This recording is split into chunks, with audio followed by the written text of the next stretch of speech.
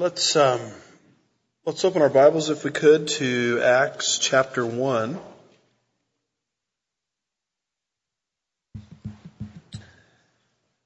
And verse 7.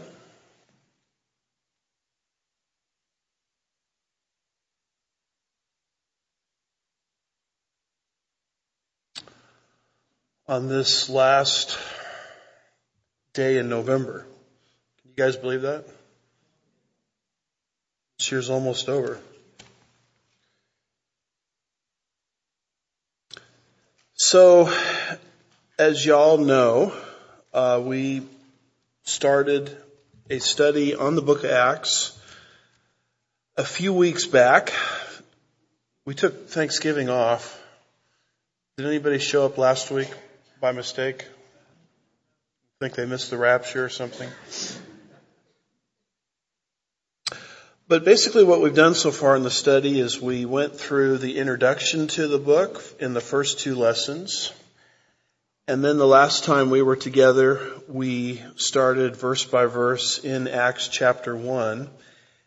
And we made it all the way through, if I remember right, through verse 7. So Acts chapter 1, and I've kind of entitled our teachings in Acts chapter 1, How Firm a Foundation. Because what's happening here, as I'll explain it as we get moving into this, is that the foundation for the church and the age of the church is being laid here in this chapter, even though the Holy Spirit has not yet fallen, as he will in Acts 2. So a building is only as good as the foundation it comes from. And the Lord is making sure that the foundation is right, because what is going to start is a worldwide movement starting just from 12 apostles. And that worldwide movement is going to, as a worldwide movement implies, go all over the earth. And we are the recipients of it today in the 21st century. But the first 5 verses deals with the prologue. We went through that. It's a connection to Luke's gospel. There's some information about Jesus' post-resurrection ministry. And then in verses 4 and 5, Jesus makes the promise that not many days from now, the disciples are going to be baptized in the Holy Spirit. So they are on the Mount of Olives as this post-resurrection ministry of Jesus is unfolding. We're told his post-resurrection ministry before he ascended lasted 40 days. And it's there, verse 5, he says, "But John baptized with water, but you will be baptized with the Holy Spirit not many days from now." And he's speaking of something that they had never learned before or knew before, but a ministry that would start in Acts 2 called the baptizing ministry of the Spirit. Baptize, in Greek, we always think of water, but the phrase actually means identification, baptizo. So the Holy Spirit, beginning with the age of the church, the dispensation of the church, is going to start a brand new ministry where he's going to take men and women who have trusted for personal salvation in the Messiah rejected by national Israel. And the moment any person, Jew or Gentile, male or female, exercises faith in the Messiah for personal salvation, is the moment the Spirit is going to begin to take them instantly at the point of faith alone in Christ alone and baptize or identify them into a new spiritual man called the body of Christ.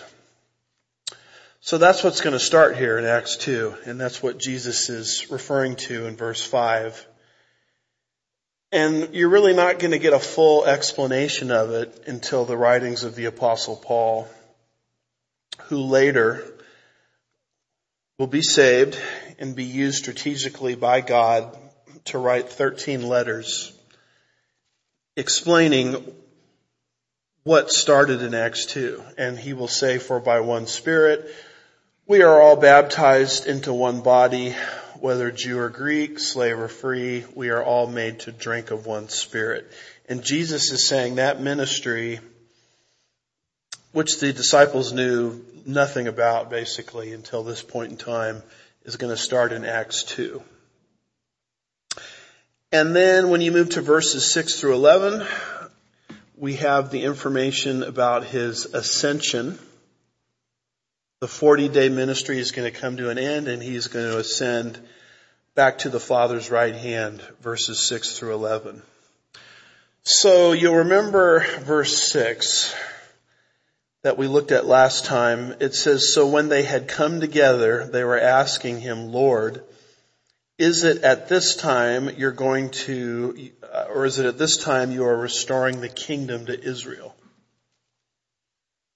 So obviously they weren't thinking in terms of church age truth. They were thinking in terms of the kingdom. And the reason they were thinking in terms of the kingdom is Old Testament scripture is very clear that when the kingdom starts, it will be characterized by the fullness of the Spirit. They were probably thinking of Ezekiel 36, 24 through 28, a kingdom passage, where Ezekiel predicted, I will take you, that's Israel, from the nations and gather you from the lands and bring you into your own land. Then I will sprinkle clean water on you and you will be clean. Verse 26, moreover, I will give you a new heart and put a new spirit within you. So the disciples understood that the kingdom was associated with the Spirit. Jesus just got finished talking about the baptism of the Spirit, and so they were confused. They thought, well, he must be referring to the beginning of the Davidic kingdom. When in reality, Jesus wasn't referring to that at all. He was referring to the church age or the body of Christ. So consequently, they asked this question, is it at this time you're restoring the kingdom to Israel? And then Jesus gives a response. It is not for you to know the times or the epochs which the Father has fixed by his own authority. The Greek word for times is chronos, where we get the word chronology. And the Greek word for seasons or epochs is kairos. He's saying it's not for you to know the chronos or the kairos, the times or the seasons for the manifestation of the kingdom. Because the kingdom is going to come when the Father has determined it's going to come. And eschatologically, we know exactly when the kingdom is going to come. It's going to come at the end of the 7-year tribulation period, the 70th week of Daniel. And Jesus is saying, don't worry about the kingdom.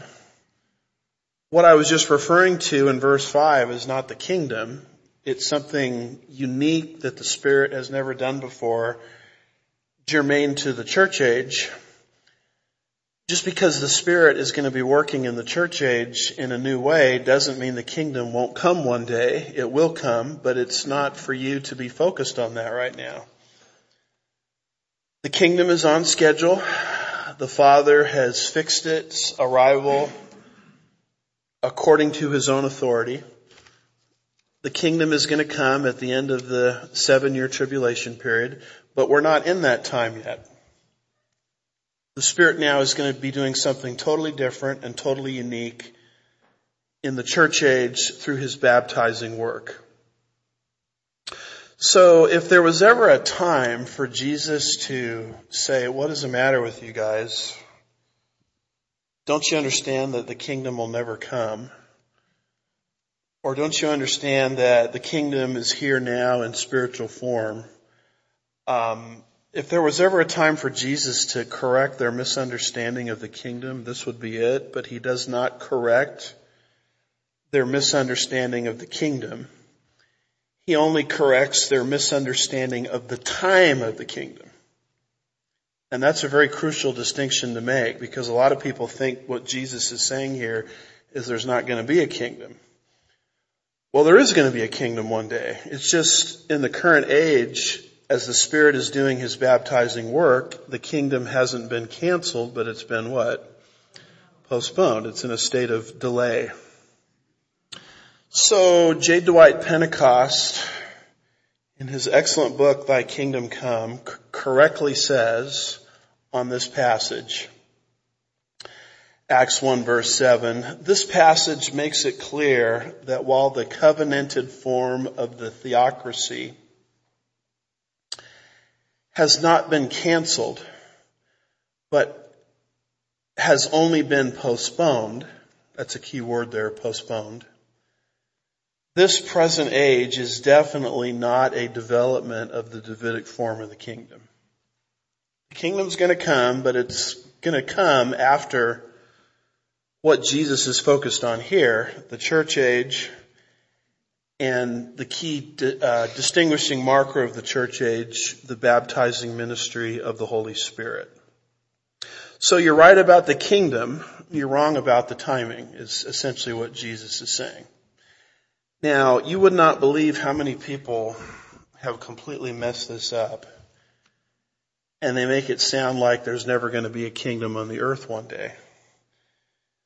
I mean, shouldn't we all be following John Calvin and everything he says? You know, some churches, the way they talk about John Calvin, I mean, I don't know if they're more impressed with John the Apostle or John Calvin. I mean, you cannot question John Calvin and his interpretations of the Bible in many Reformed circles. And yet John Calvin completely and totally butchers this passage in his Acts commentary, gets the whole thing wrong. And let me just show you what he says here. And of course it's sort of older English, his commentary, but Calvin was an interesting guy. He commented, I think, on almost every single passage of the Bible. There's some exceptions.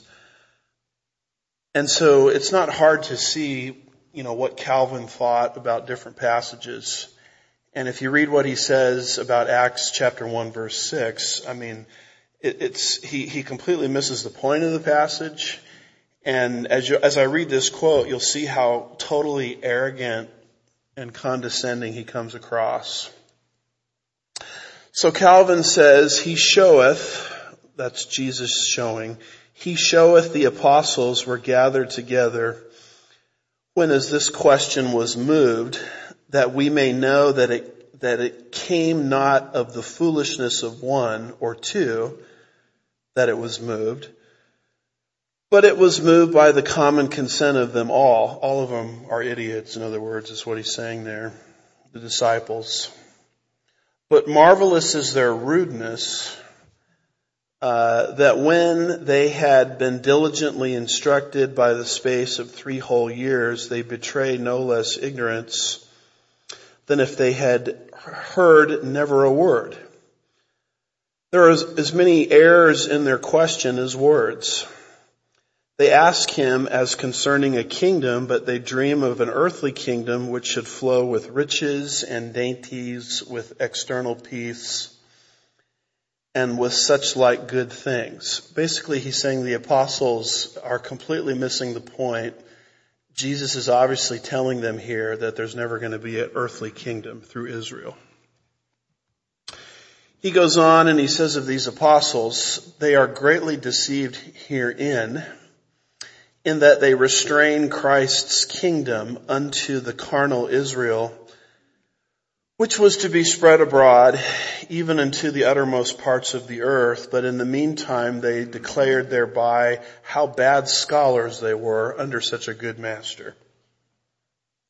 Therefore doth Christ briefly comprehend in this short answer all the errors whereinto they fell in this their question, as I shall straightway declare. And what he's basically saying here in this quote is the apostles stupidly, because they're such poor scholars, foolishly thought that there was going to be an earthly kingdom one day. And Jesus is basically correcting the idea that there is going to be an earthly kingdom. And I'm here to tell you folks that is not, with a capital N, that is not what Jesus is saying. He is not saying, oh, there's not going to be a kingdom. What he's saying is, you're right about the kingdom. You're wrong about when it's going to come. Because the age of the church is going to precede the kingdom. Concerning the what question, you're right. Concerning the when question, you're wrong. Calvin is saying they're wrong concerning the what question. And you would not believe how many people follow Calvin almost like lemmings. And so here's Hank Hanegraaff in his book, The Apocalypse Code, which I have to tell you, I had to read this for my dissertation because my dissertation was on the subject. I've read a lot of, bitter, acrimonious books, but this one takes the cake. I've never seen anything quite like this in terms of acrimony and bitterness. He doesn't like Tim LaHaye at all in the book, and he mentions Tim LaHaye, if you do a word search, over 400 times. It's like a hit piece on Tim LaHaye. And of course, Tim LaHaye, who's with the Lord now, was a premillennialist, meaning he taught a future kingdom one day. And Hanegraaff is saying Tim LaHaye misses the whole point of what Christ is saying here in Acts 1, 6, and 7. So Hanegraaff says concerning these verses, the quintessential point of understanding for John as well as for the rest of the disciples began to dawn at the time of Christ's post-resurrection appearances. Previously, they had been under the misconception as modern-day Christian Zionists. Now, people say, well, Andy, are you a Christian Zionist? I'm absolutely a Christian Zionist. A Zionist is basically somebody who believes that God has a plan for future Israel. And that Israel in her current form is preparatory for that final work of God. So if that makes me a Christian Zionist, then I plead guilty. But this is who Hanegraaff is going after in this particular book, The Apocalypse Code. They, that's the apostles, had expected Jesus to establish Jerusalem as the capital of a sovereign empire. Now we know he's going to do that, right? Because the book of Zechariah, which we just got finished studying, tells us Jesus will do that. But Hanegraaff says the notion was so ingrained in their psyches that even as Jesus was about to ascend to heaven, they asked, Lord, are you at this time going to restore the kingdom to Israel? Jesus not only corrects their erroneous thinking, but he expands the horizons from a tiny strip of land on the east coast of the Mediterranean to the farthest reaches of the earth. You will receive power when the Holy Spirit comes upon you, said Jesus, as he was about to be taken into heaven. And you will be my witnesses, and in all Judea and Samaria, and even to the ends of the earth. Hanegraaff says, in effect, Jesus left his disciples with instructions to exit Jerusalem, embrace the earth, watch this very carefully here, and never again entertain the thought of establishing an earthly Jerusalem. The disciples are no longer permitted to view Israel in an exclusivistic, parochial categories. These guys, they really know how to call names. I don't even know what parochial categories is, but it must be bad. Their sights instead must be elevated to an inclusive Israel. Now watch this now. As Paul put it in the book of Romans, not all who descended from Israel are Israel, nor because they are his descendants are they Abraham's children. True Israel, watch this now, consists of people from every tribe, language, and people and nation. Revelation 5:9. And what he's basically saying is God is through with Israel. God has transferred all of his promises from earthly Israel to the church, which is the new Israel. and God is through with the Jew. All of these prophecies about a kingdom one day headquartered in Jerusalem that we studied extensively in Zechariah 14, those are all altered. And if you think otherwise, you're as naive as the apostles. So, where's Hanegraaff getting these thoughts from? He's getting them obviously from John Calvin. Where's John Calvin getting these thoughts from? When you read Calvin's Institutes, he says over and over again, and by the way, he was 26 years old when he wrote Calvin's Institutes. I mean, if you guys ever find something I wrote when I was 26 and you make like a religious movement around it, I'm going to come out there and wring everybody's neck, because the only thing I can say about the stuff I said when I was 26 is thank God the internet wasn't around then. So Calvin in his Institutes keeps saying, Augustine says, Augustine says, Augustine says, quotes Augustine all the time. Just get his Institutes and do a word search on Augustine, and you'll see how frequently he, as a 26-year-old, is borrowing from Augustine. It's Augustine back in the 4th century who taught in a formal sense the doctrine of amillennialism, which is replacement theology. God is through with Israel. All of Israel's blessings have been transferred to the church. God has broken his word to the Jew. Now, if God has broken his word to the Jew, then how in the world can you as a Gentile trust him to keep his promises to you? And that's the whole problem with Augustine's theology, is it puts God's character on trial and makes it sound as if God doesn't keep his word. And if God doesn't keep his word to Israel, then everything he's said to me about eternal security and everything else is not worth the paper that it's written on. So you'll notice that both Calvin and Hanegraaff are building this case that there's not going to be an earthly kingdom through their misreading of Acts 1, 6, and 7. You know, they're making it sound as if Jesus is challenging the disciples on the what question. He is not doing that. He is not challenging the disciples on the what question. What he is challenging them on is the when question. The kingdom will come, but it's not in the current age, is what Jesus is saying. Hanegraaff and Calvin and Augustine all want this passage to read as if Jesus is saying there's not going to be an earthly kingdom at all. And cheer up, folks, it gets worse. Entering the picture is Rick Warren in his book. He has a big following here, I can tell. His book, Purpose Driven Life, which was a runaway bestseller. It's the number one bestseller, I don't know for how long, but one of the most popular books in evangelical Christianity. And on pages 285 to 286, he says, it's there in print, just get the book and read it, some of the most scathing things about people that are interested in Bible prophecy. And he builds his understanding on Christ's words here in Acts 1, 6, and 7. So Rick Warren says, when the disciples wanted to talk about prophecy, Jesus quickly switched the conversation to evangelism. That's what he thinks Jesus is doing here. Tell us about prophecy, Jesus. Let's not talk about prophecy. Let's talk about evangelism.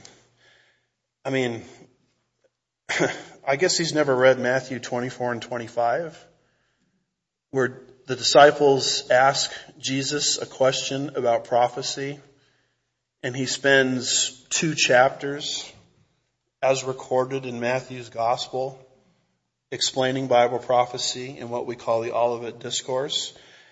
It's almost as if Rick Warren hasn't even read those chapters. When the disciples wanted to talk about prophecy, Jesus quickly switched the conversation to evangelism. He wanted them to concentrate on their mission in the world. He said, in essence, the details of my return are none of your business. Is that what was said here? It says in verse 6, so when they had come together, they were asking him, Lord, is it this time you're restoring the kingdom to Israel? Verse 7, he said to them, Jesus speaking, it's none of your business. Oh, it doesn't even say that, does it? He says it's not for you to know the times or the epochs which the Father has fixed by his own authority. And I'm just wondering if this is a bestseller, what do you do with all of these people that buy this book and read over this paragraph and think absolutely nothing of it? It's stunning, really. He wanted them to concentrate on their mission in the world. He said, in essence, the details of my return are none of your business. What is your business is your mission I have given you. Focus on that. And here comes the straw man. As my friend Brandon House says, straw man alert. You know what a straw man is, right? A straw man is you don't respond to the person's argument. You respond to your misrepresentation of the person's argument. And then you spend your time tearing down your misrepresentation of what your opponent supposedly believes. I mean, if you're interested in politics, politicians do this to each other all the time. If you vote for my opponent, I'm going to take your Social Security away. And the other guy's like, well, wait a minute, I never said anything about Social Security. But if you repeat something long enough, it becomes the truth, right? So here comes straw man alert. If you want Jesus to come back sooner, focus on fulfilling your mission, not figuring out prophecy. Speculating on the exact time of Christ's return is futile, because Jesus says no one knows the day or the hour, not even the angels, nor the Son, nor the Father. Since Jesus said he didn't know the day or the hour, why should we try to figure it out? Why should we know for sure? What we do know for sure is Jesus will not return until everyone God wants to hear the good news has heard it. Now, we focus on prophecy at this church, but have you ever heard myself or any of the preachers or teachers here give a date for the Lord's return? No, because the Bible doesn't give a date. So he's building a straw man that if you're interested in the 27% of the Bible dealing with prophecy, you're obviously a date-setting kook. He goes on and he says, Jesus said the good news is that God's kingdom will be preached in the whole world to every nation. Then the end will come. Okay, that's a tribulation passage, Matthew 24 verse 14, but who's keeping record here? If you want Jesus to come back sooner, focus on fulfilling your mission, not on figuring out prophecy. It's easy to get distracted and sidetracked from your mission. And here he's going to use the S word, Satan. It's easier to get distracted and sidetracked from your mission because Satan would rather have you do anything besides sharing your faith. He will let you do all kinds of good things as long as you don't take anyone to heaven with you. But the moment you become serious about your mission, expect the devil to throw all kinds of diversions at you. When that happens, remember the words of Jesus, anyone who lets himself be distracted from the work I plan for him is not fit for the kingdom of God. So, if you're interested in prophecy, you're distracted. Satan is using you. You're not serious about your mission. Completely overlooking that it's the prophecies related to the imminent return of Christ that motivate behavior in the present. You know, we're dealing with a lot of that in Sunday school in our Thessalonians study. You're not fit for the kingdom of God, and you're kind of one of these crazy date setters. And where is he getting all of this from? From his reading of Acts 1, 6, and 7, where Jesus allegedly said, the details of my return are none of your business. That is not what Jesus is saying. Rick Warren does not have it right. John Calvin does not have it right. Hank Hanegraaff does not have it right. Augustine does not have it right. Jesus is not challenging the disciples on the what question. He's not challenging them on the idea that, on some idea that the kingdom's never going to come. What he's challenging them on is the when question. And all of these interpreters are tripping over themselves trying to make it sound like Jesus canceled the coming kingdom, which he did not. Jesus did not cancel the coming kingdom. Jesus taught that the coming kingdom, as Dwight Pentecost says accurately, is in a state of postponement. Now, what is the prequel to the book of Acts? The Gospel of Luke. And in Luke chapter 19, verses 11 through 15, Jesus taught the parable of the minas. A mina was a monetary sum. Why did he teach the parable of the minas? What was the occasion that gave rise to the parable of the minas? It's in Luke 19:11. While they were listening to these things, Jesus went to tell them a parable because he was near Jerusalem, and they supposed that the kingdom of God was going to appear immediately. So the disciples, they thought, this is the Messiah, he's going to set up the kingdom. Jesus is trying to communicate to them that I'm going to set up the kingdom one day, but it will be in a state of postponement where you are to occupy until I come. And that's the whole point of the parable of the minas.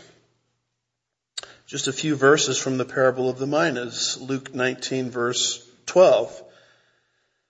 So he said, a nobleman went to a distant country to receive a kingdom for himself and then return. And he called 10 of his slaves and gave them 10 minas and said, do business with this until I come back. Occupy till I come, in other words.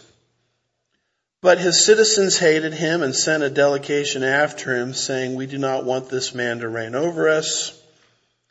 When he returned after receiving a kingdom, he ordered that these slaves to whom he had given money be called to him so that he might know what business they had done. So in the prequel to the book of Acts, Jesus, in the parable of the minas, has already disclosed an age of time called the inner Advent age when the kingdom won't be here. Why did he have to talk to them about it? Because they were near Jerusalem and they thought, Luke 19 verse 11, that he was going to set up the kingdom right then and there. And he's saying it's not going to be that way. I'm not going to challenge you on the what question. I'm going to challenge you on the when question. There's going to be a long age of time when the kingdom will be in postponement. But you better be about your master's business, because when I do set up the kingdom, I'm going to reward those servants of mine that are faithful during this inner Advent age when the kingdom is in a state of postponement. So where are we today in the year 2022, moving into the year 2023? We are not in the kingdom. We are in that age of time that Jesus spoke of when the kingdom is not canceled but postponed. And God has entrusted to us certain things, and we need to be investing those things for Him, and we'll be rewarded for that when He returns one day and sets up His kingdom. So they should have grasped it from Luke 19, but they didn't. And so in the sequel, in the book of Acts, they're struggling with the same issue. They thought the kingdom was going to materialize immediately.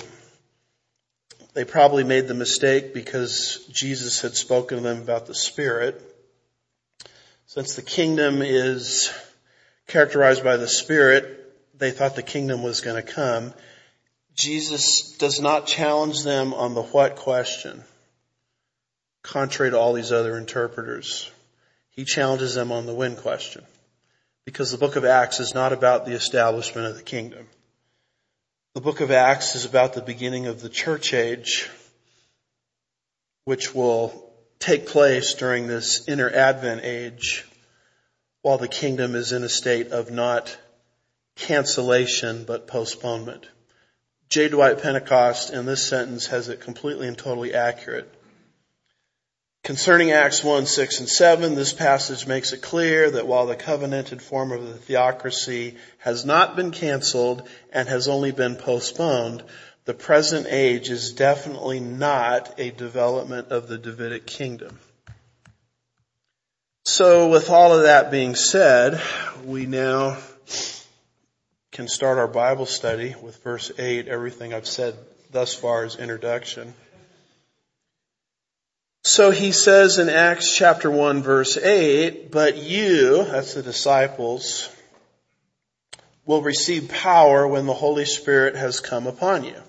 You'll notice the word but, which is a contrastive. In other words, during this time period when the Davidic kingdom is in postponement, God has given us resources to occupy until he comes. And the primary resource that he's given us is something that Jesus was talking about to the disciples over and over again a few days or so earlier in the upper room, and that's the ministry of the Holy Spirit. He's already told us that the Holy Spirit is coming a few days from now, and he wants us to know that in this age when the kingdom is not here, he has not left us as orphans, but he's given us power to do what he wants us to do while the kingdom is not here, and that power comes from the ministry of the Holy Spirit. He also says there in verse 8, and you shall be my witnesses. Witnesses is interesting. It's our position as inheritors of the kingdom while the kingdom is not here. We are not currently reigning in the kingdom. Now we will reign in the kingdom when the events of Revelation 20 verses 4 through 6 come to pass. It says they came to life and they reigned with Christ for 1,000 years. The rest of the dead did not come to life until the 1,000 years were completed. This is the first resurrection. Blessed and holy is the one who has a part in the first resurrection.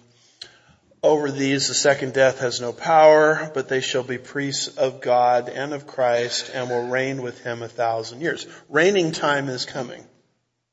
You will reign with Christ for 1,000 years as part of your inheritance as a believer in the Lord Jesus Christ. But the current age is not that time period. We are not currently reigning the way it describes it here in Revelation 20, 4 through 6. If we were reigning like it describes in Revelation 20 verses 4 through 6, then explain to me all of the Christian martyrdoms that have happened over the last 2,000 years. I think it's the Voice of Martyrs Ministries talked about there were more Christian martyrdoms in the 20th and the beginning of the 21st century than all of the martyrdoms of all of church history over the last 2,000 years combined. Martyrdoms and persecution against Christians is not decreasing, it is increasing. And if that is so, then how in the world can anybody with a sane mind say that the church is reigning right now? We are not reigning right now.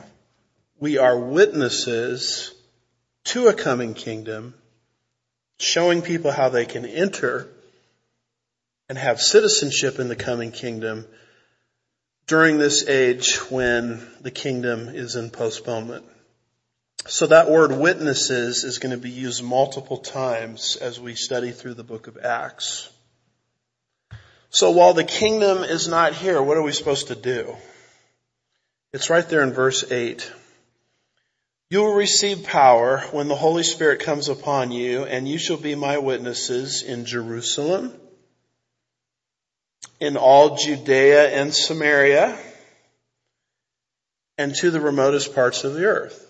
Now, when we were introducing the book in the first couple of lessons, I said that's your outline for the book of Acts. Jesus just gave us an outline for the book of Acts that Luke follows. First, Jesus said, "You'll be my witnesses in Jerusalem," a city. That is Acts 1 through 7. Secondly, Jesus says, "You'll be my witnesses in Judea and Samaria." To put this in modern day terms, those are like counties outside a city. So chapters 1 through 7 would be like the city of Sugar Land. Chapters 8 through 12 would be like outlining areas like Fort Bend County. So you'll be my witnesses in Jerusalem, Acts 1 through 7. You'll be my witnesses in Judea and Samaria. By the way, notice Jesus didn't say you're going to be my witnesses in the West Bank. Why doesn't Jesus use the word West Bank? Because the West Bank is a political term used to describe Judea and Samaria. Because the world community basically wants you to believe that Israel is illegally occupying the West Bank. West Bank and Judea and Samaria are synonyms. The Bible does not call it the West Bank, a politically loaded term. It gives it its proper designation, Judea and Samaria. Because the moment you use the expression West Bank, you're describing a political situation from the Jordanian point of view. Because Judea and Samaria are not west of Israel. They're on the East Bank. So when you use the expression West Bank, you're not using the Israeli point of view, you're using the Jordanian point of view. Because that territory is west of Jordan. And you are, without even knowing it, verbalizing a narrative that Judea and Samaria really belong to Jordan.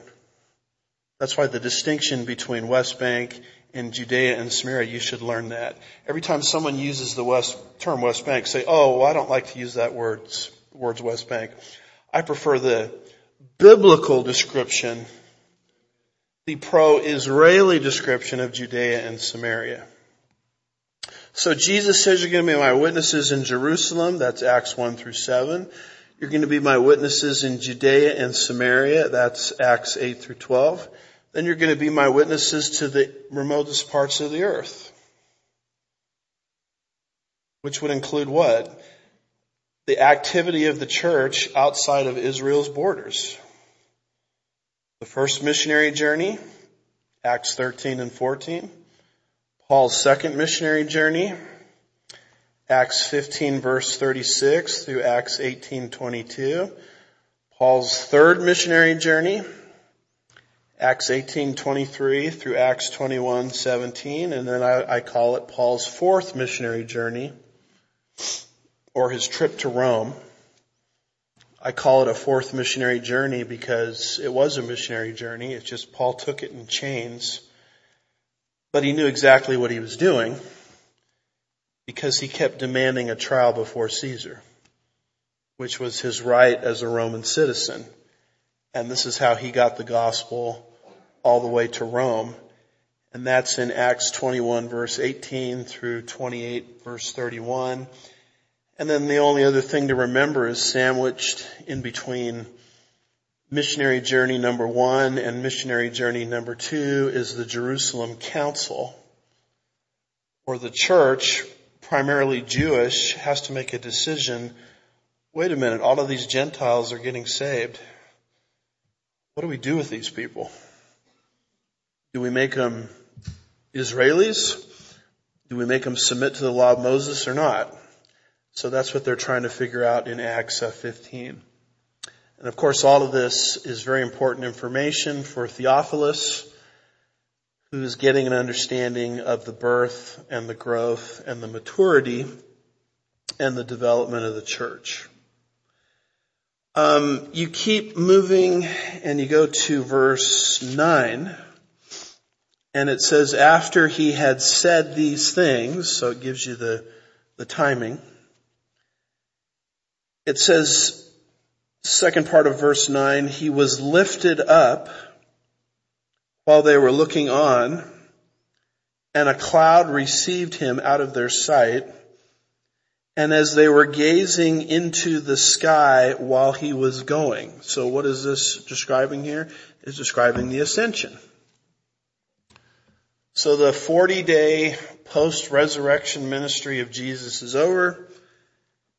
We have the ascension. He's lifted up.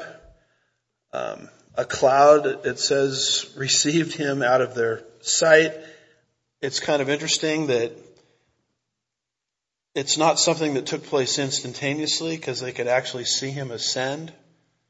I don't know how fast he was going. Was it like a helium balloon going up into the clouds? I don't know, but it was slow enough where they could at least see him ascending to the point where a cloud blocked their view and thus terminates the Messiah's earthly ministry.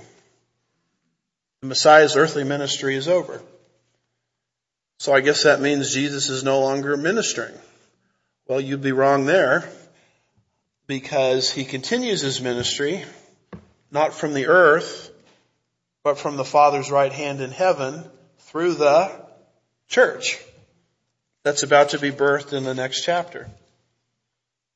And his first order of business, when he took his seat, not on David's throne on earth, but his Father's throne in heaven, is to send the Holy Spirit, which he promised he would do in the upper room.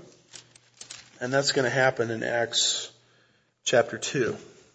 So don't think that the ascension somehow ended the ministry of Jesus. Quite the contrary. Jesus is ministering. He's been ministering for 2,000 years. He's just using you, myself, all of the Christians over the last 2,000 years to do his ministry. Which is an amazing thing when you think about it. Jesus wants to minister to people through your life. He wants to have as real a ministry through your life as he had when he was on the earth. But rather than doing it directly, he's going to do it indirectly from the Father's right hand through you. And so the ascension takes place, and then if you look at the second part of verse 10, it says, behold, 2 men in white, 2 men in white stood beside them. Now, who are these 2 men? I mean, if I was a betting man, which I'm not, but if I was a betting man, I would say they're angels.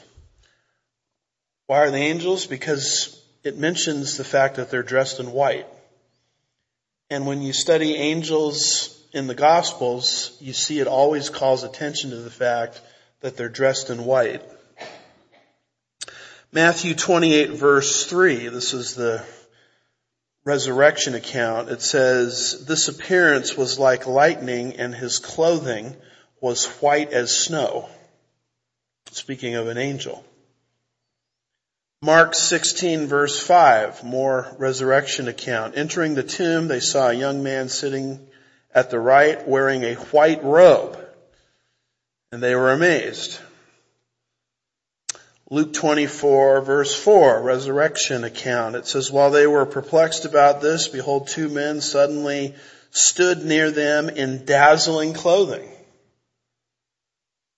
John 20 verse 12, resurrection account. He saw 2 angels in white, sitting one at the head and one at the feet where the body of Jesus had been lying. So I think these 2 men that appear are angels. So here are the disciples watching Jesus ascend to the point where they can't see him anymore because a cloud blocks their view, and they're still looking. I mean, what are they looking? Why are they looking? Well, they think maybe he's coming back down, right? And so these 2 angels show up to correct them in terms of the fact that Jesus is not going to appear again today. And you see that in verse 11. It says, they said, men of Galilee. Why do the angels call the disciples men of Galilee? Because they were Galileans. And you continue on with verse 11. It says, why do you stand looking into the sky? And if I was there, I'd say, well, why do you think I'm looking into the sky? I just saw my Savior go into the sky. A cloud blocked the view. I guess he's coming back in the next split second. So they ask him, why are you looking in the sky? And sort of what they're getting at, these two angels, is do not expect an immediate return of Jesus. Because we're entering a new age of time called the church age, where Jesus is going to be ministering from the right hand of the Father through the church. So don't expect an immediate return. Oh, does that mean Jesus is never coming back to the earth? No, because look at the rest of verse 11. This Jesus, who has been taken up from you into heaven, will come in just the same way you have watched him go into heaven. So he's coming back one day. It's just not going to be today, is basically what these two angels are telling these disciples. So the physical bodily appearance of Jesus is a doctrine that is a settled doctrine in Christianity. And we're not dealing here with the rapture. We're dealing here with the bodily return of Jesus at the end of the 7-year tribulation period to establish his kingdom upon the earth. That doctrine is as old as the book of Job. What's the oldest book of the Bible? The book of Job. And in Job 19 verse 25, Job says, as for me, I know that my Redeemer lives, and at the last, or in other words, at the end, he will take his stand on the earth. So when people say, well, Jesus is never coming back to the earth, I mean, not only are they attacking every ecumenical creed within Christendom for the last 2,000 years, because all of them, whether it's the Creed of Nicaea, the Apostles' Creed, you name it, they all said Jesus is coming back. We differ with some of those creeds as to the details, but they all say he's coming back. And the oldest book of the Bible says he's coming back to the earth. So from this statement, you can develop characteristics, not of the rapture, but the bodily return of Jesus at the end of the 70th week of Daniel. Because these angels say to the men of Galilee who are looking up into the sky, this Jesus who has been taken up from you into heaven will come in just the same way you watched him go into heaven. So I want to know about how he's going to come back to the earth. And how do I learn about that? Well, how did he leave the earth? And how he left the earth is how he's coming back to the earth. So how did he leave the earth? Physically. So he's coming back physically. How did he leave the earth? Visibly. So he's coming back one day visibly. In fact, it's going to be so visible that the book of Revelation, chapter 1, verse 7 says every eye will see him when he comes back.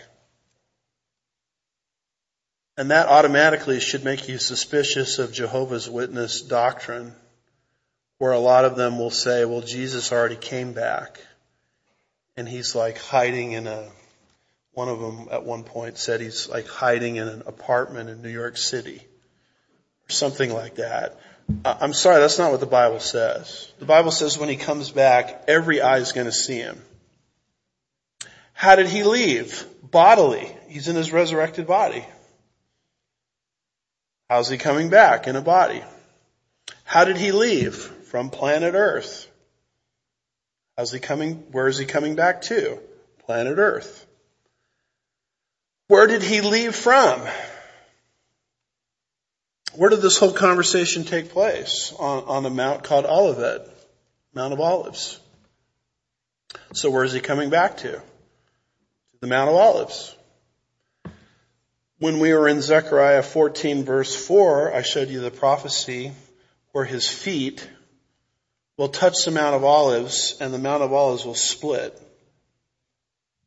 And we made reference to the fact that the Mount of Olives sits on, I forgot the term that's used to describe it, but it's like a fault. There we go. Don't point out too many of my faults out there. A fault meaning if it's aggravated in any way, it causes a split. So there's a fault that runs right through the Mount of Olives. And what that fault is waiting for is the feet of Jesus. So if you want to understand what his return is like, study verse 11. Because the angels say he is coming back one day. Not today. This is 2,000 years ago. Not today. Because the church age needs to start. But when he comes back, he's coming back to the Mount of Olives.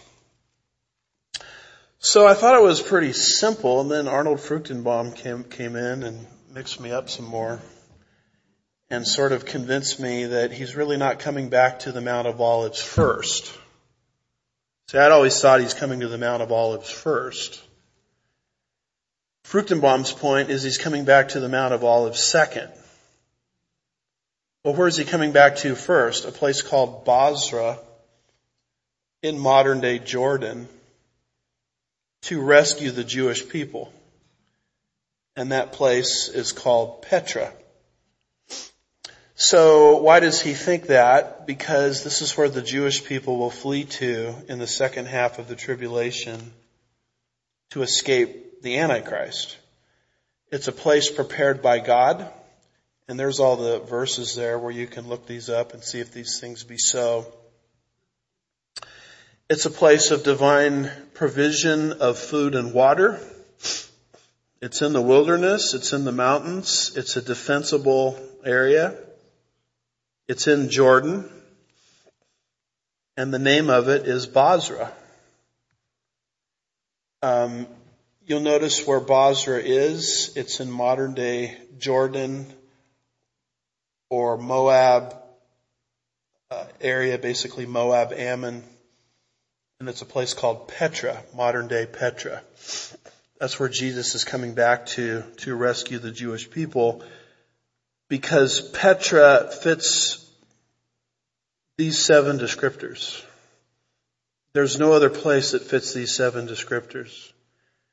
And this is a description of where the Jewish people are going to run to in the second half of the tribulation period to be protected by the Antichrist. And that place they're running to is described with these 7 descriptors, and only Bozrah in modern day Jordan, or Petra as it's called today, fits these 7 descriptors.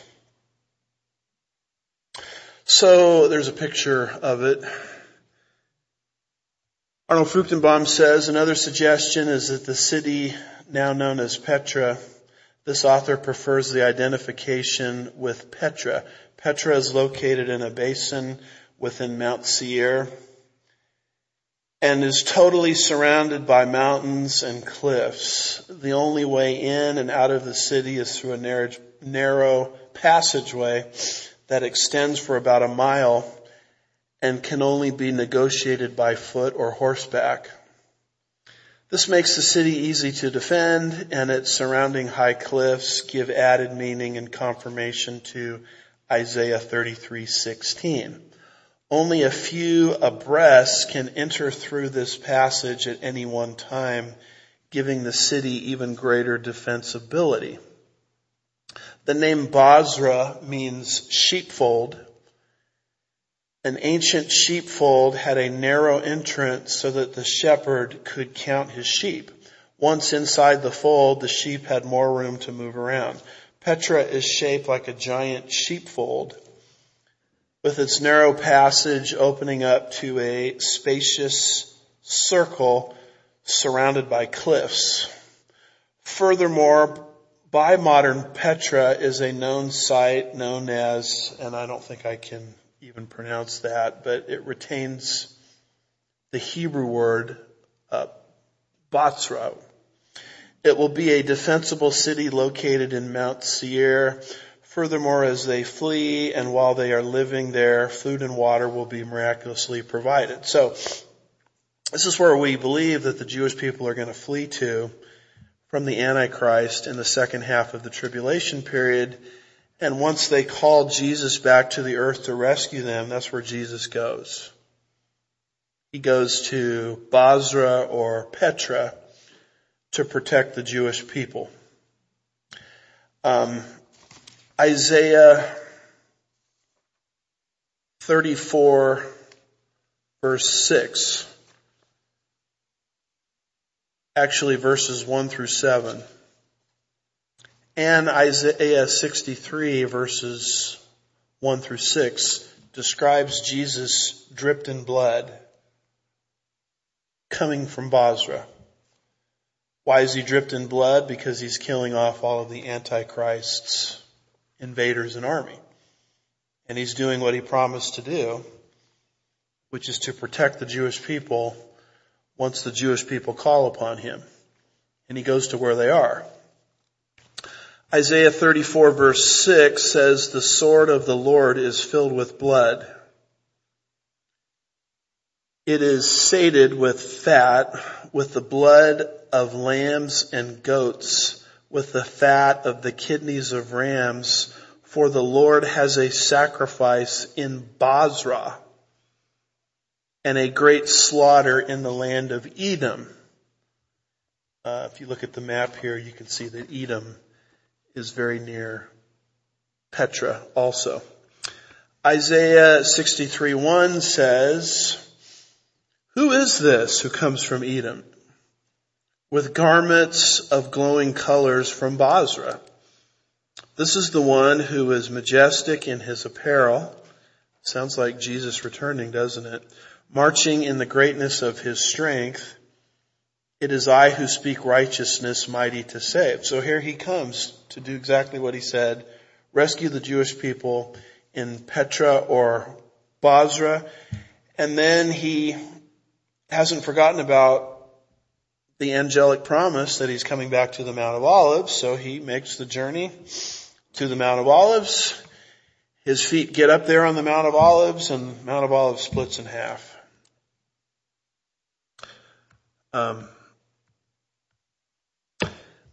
This is the difference between taking an Israel trip with somebody who believes that God has a future for Israel versus somebody who doesn't think God has a future for Israel. If you take the trip with the latter, what they're going to keep talking about is what Jesus did. Here's where he was born. Here's where he gave the Olivet Discourse on the Mount of Olives. Here's where he went into the upper room. But you see, that's only part of the picture. If you take an Israel trip with the right person who believes in a future for Israel, holds to a dispensational, pre-tribulational, premillennial understanding of Scripture, then the tour guide is going to not just tell you what Jesus did 2,000 years ago, but here's what he's going to do. I mean, here's the Mount of Olives. It's going to split in half. And over here, we went to Jordan, and here's where he's going to rescue the Jewish people.